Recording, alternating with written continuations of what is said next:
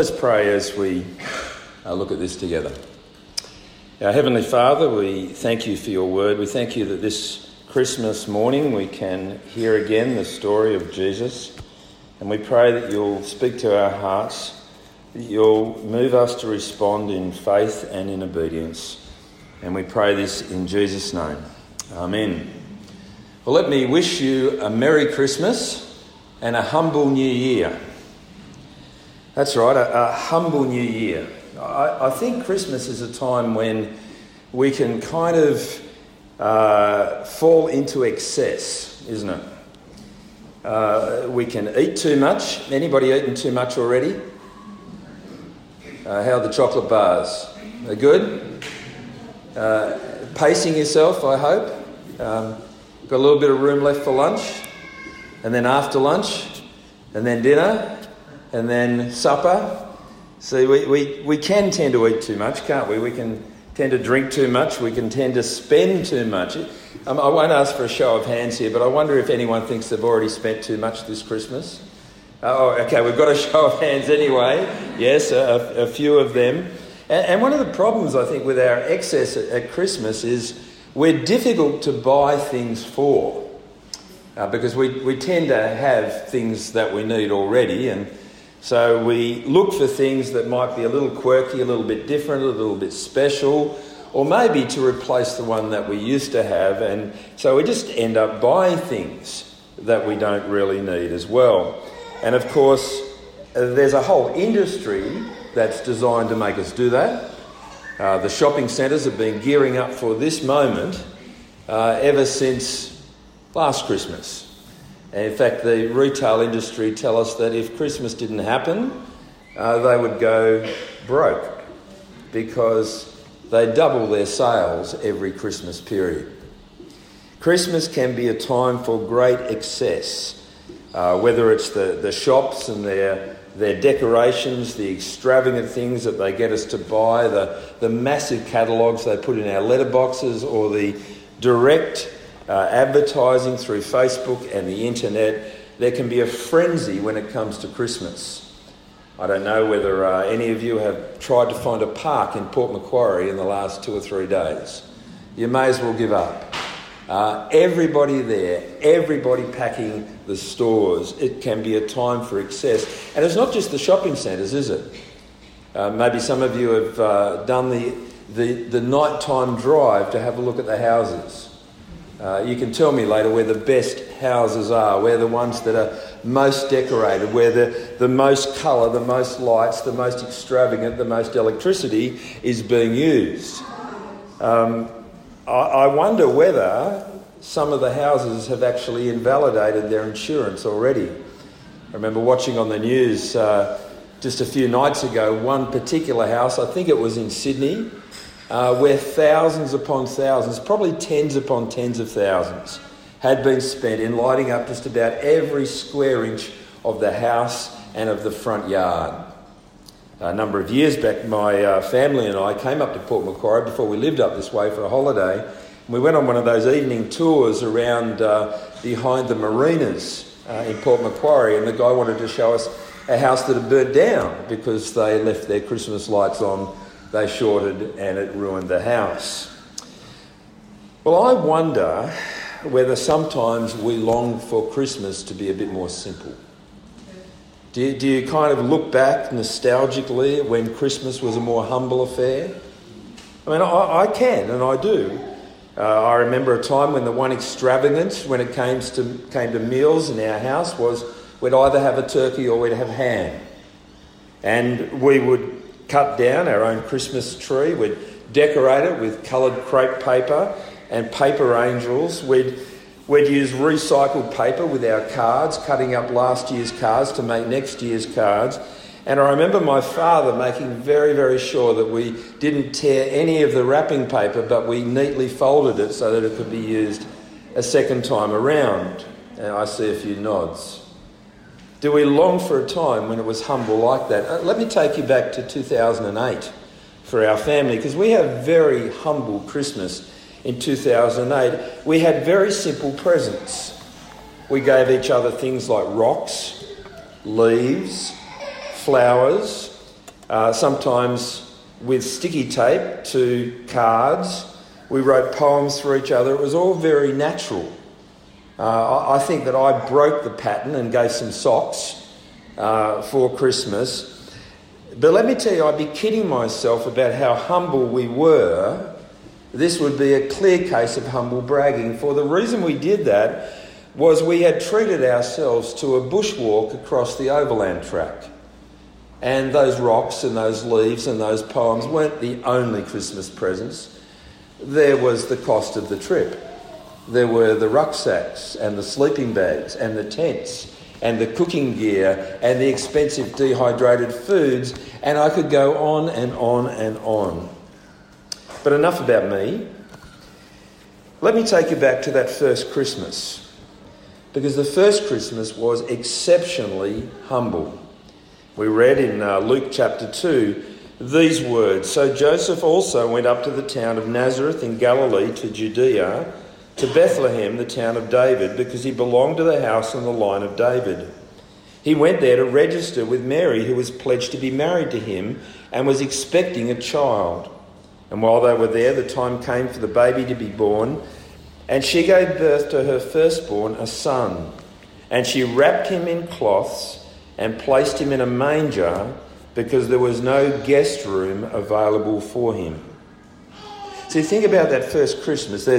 There's Joseph and Mary, an unmarried mother, probably a teenager. There was no hospital, no birthing centre, no accommodation available. She's wrapped up in cloths and she's placed into a manger. Well, we know it wasn't a manger, don't we? Because we've sung Away in a Manger for a long time. And we kind of think, well, yeah, mangers, that's Christmas for bed, isn't it? I mean, it was... No. Manger is feeding trough. That's where the food got put for the animals. And no room in the inn means it was either in a stable, but we're not told it was in a stable. It could have even been outdoors. And there's no bed for the baby. The baby is stuck in a feeding trough for animals. And yet we've heard that so many times that we kind of take it for granted. In fact, it wouldn't be Christmas without that nativity. We expect that the baby needs to be put into a manger. And so when in Japan a number of years ago they got it slightly wrong and they put a little Santa Claus into the manger, we think, no, hang on, they've kind of mixed up their stories somewhere. But we know there should be a manger, because mangers go so well with Christmas. And maybe they do. But do mangers fit with the birthplace and the bed of the Son of God come to earth? So we've taken this story for granted. We've heard it so many times. But it is a story of extraordinarily humble beginnings. This is God become a human and placed into a feeding trough. This is God among us. This is God incarnate. Here is the one born to be king. This is the one who is to be the saviour of the world. Look at verses 10 and 11 there. The angel said to them, "Don't be afraid. I bring you good news that will cause great joy for all the people. Today in the town of David, a saviour has born to you. He has been born to you. He is the Messiah. He is the Lord." Friends, if we go a little deeper here, we see that this first Christmas is more humble than it looks. For in Philippians chapter 2, we have been reminded that this God didn't consider equality with God something to be used for his own advantage. That Jesus Christ rather made himself nothing. He took the very nature of a servant, and he was made in human likeness, and he was found in appearance as a man. He was a man. He humbled himself, and he became obedient to death, even death on a cross. Friends, that's where we see the humility of Christmas. that God would enter our world, that he would become a human being, that the all-powerful one would become weak and vulnerable, that the God of all the universe would enter a woman's womb, become an embryo, grow as a fetus, that God would enter the world attached to an umbilical cord, surrounded by amniotic fluid, that he would be born and wrapped up in cloths and stuck in a feeding trough. There's the humility of Christmas. What kind of a God would do this? Well, a God who wants to save us. That's who. You might have sung the hymn that has these words, "My God contracted to a span, incomprehensibly made man." We can't get our heads around it, can we? How can the God who's made everything that has ever existed, the God of this entire universe, contract himself to be a baby placed into a feeding trough? But that is our God. And we see why God did this. We see why this first Christmas took place. For in Luke 2 verse 11, this one has come to be the Saviour.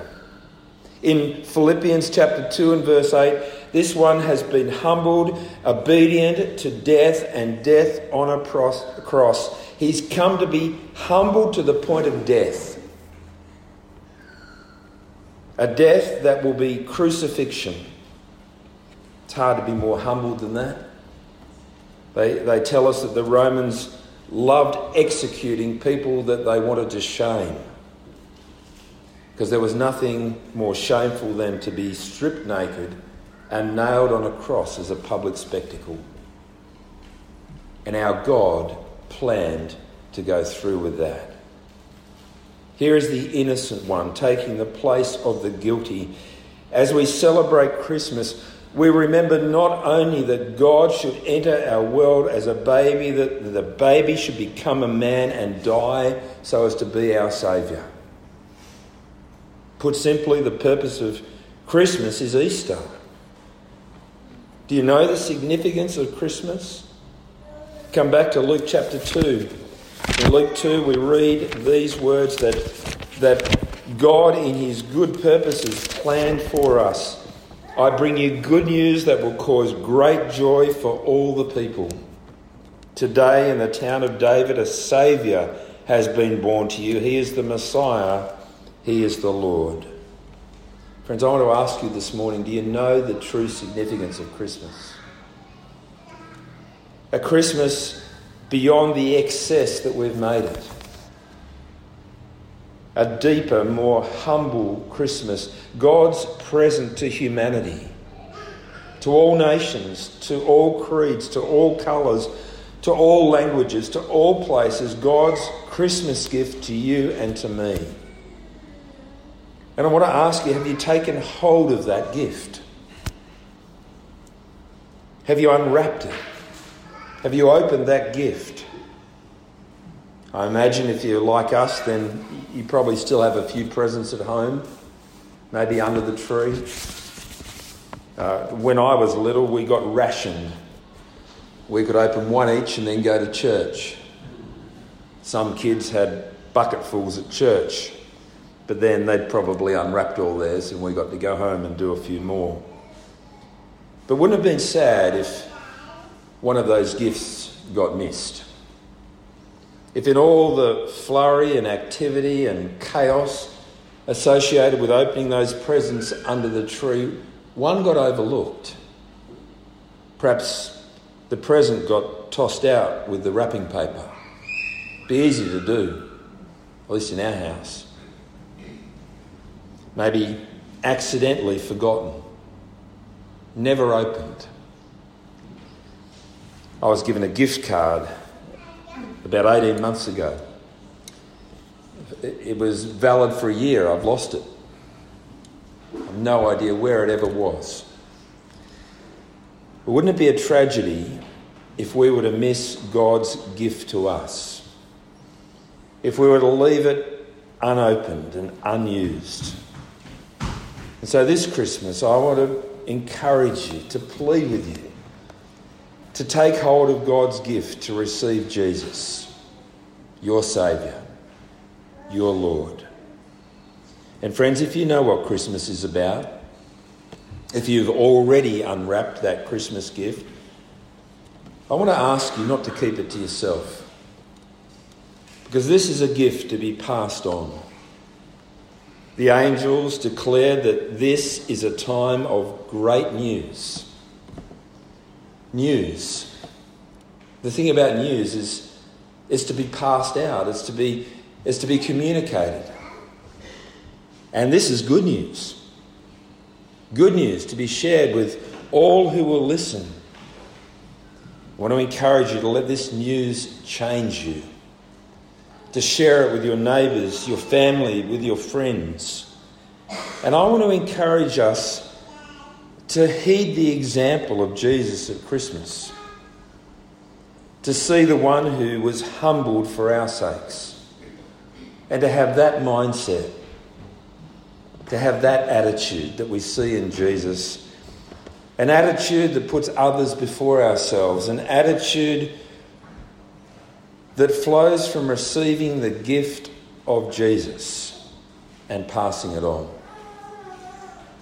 See, in Philippians chapter 2, we are called to have that same attitude as we see in Jesus, who gave it all up so that we could be saved.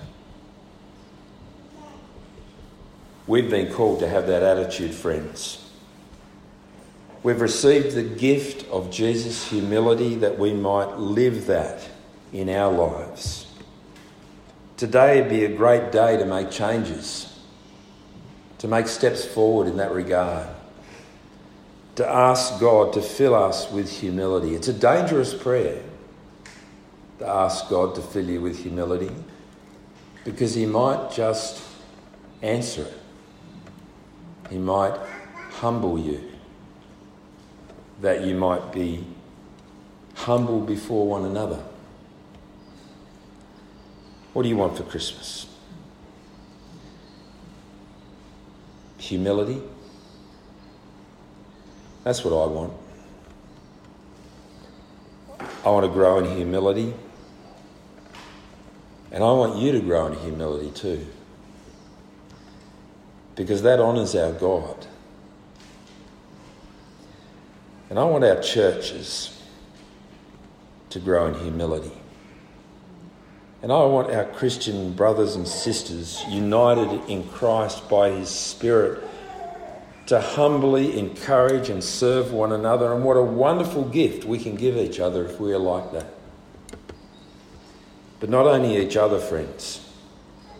As we love one another, so the world will know that we are his disciples. And they will see our good deeds and bring glory to God on the day when he visits us.